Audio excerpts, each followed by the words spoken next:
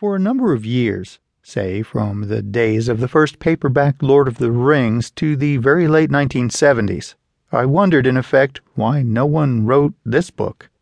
Paperback printings of the Lord of the Rings numbered 50 or more by the late 70s. Virtually every bookstore in the United States then had a Tolkien shelf, as indeed once again they have now, and numerous books had even then been written on Tolkien, though not so numerous as now, chief among them in those days the authorized biography by Humphrey Carpenter. And yet, excepting Carpenter's book, I could not then find any work on Tolkien giving due weight to the 5 most obvious facts about the author's life.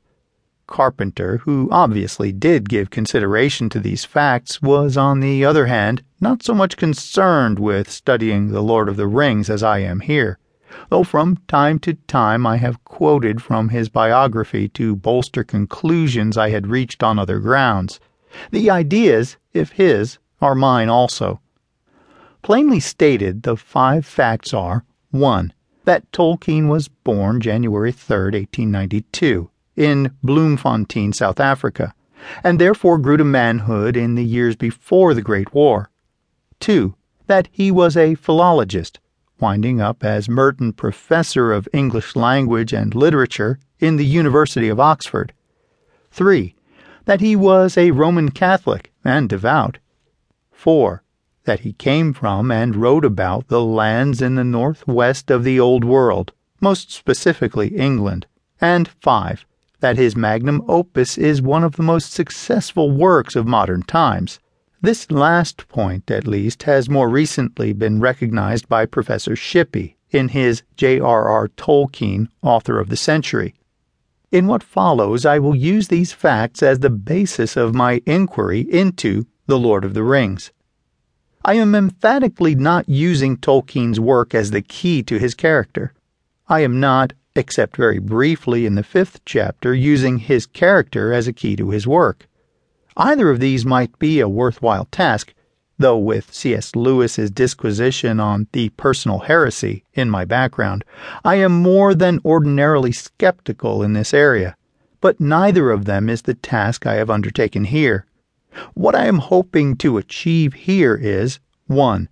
To ask what kind of work Tolkien intended in The Lord of the Rings, and to use his primarily Edwardian background as a key. 2.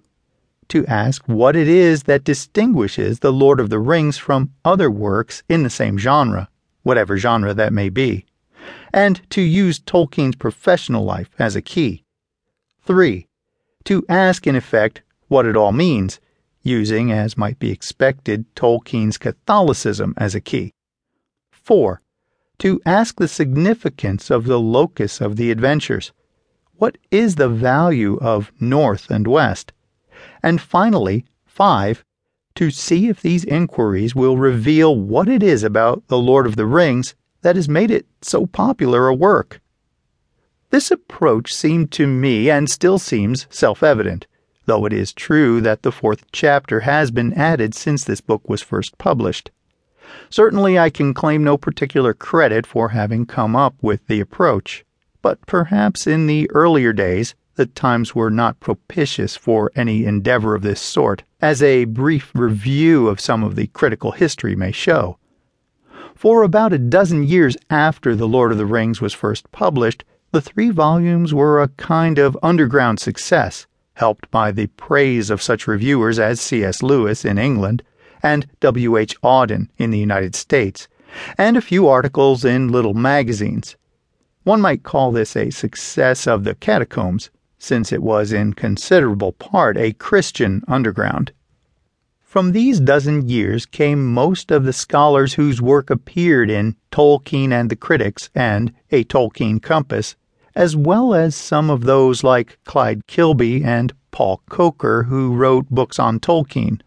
But serious criticism of a cult book with limited circulation suffers from what I might here call the Arthurian torso syndrome, after C.S. Lewis's study of Charles Williams.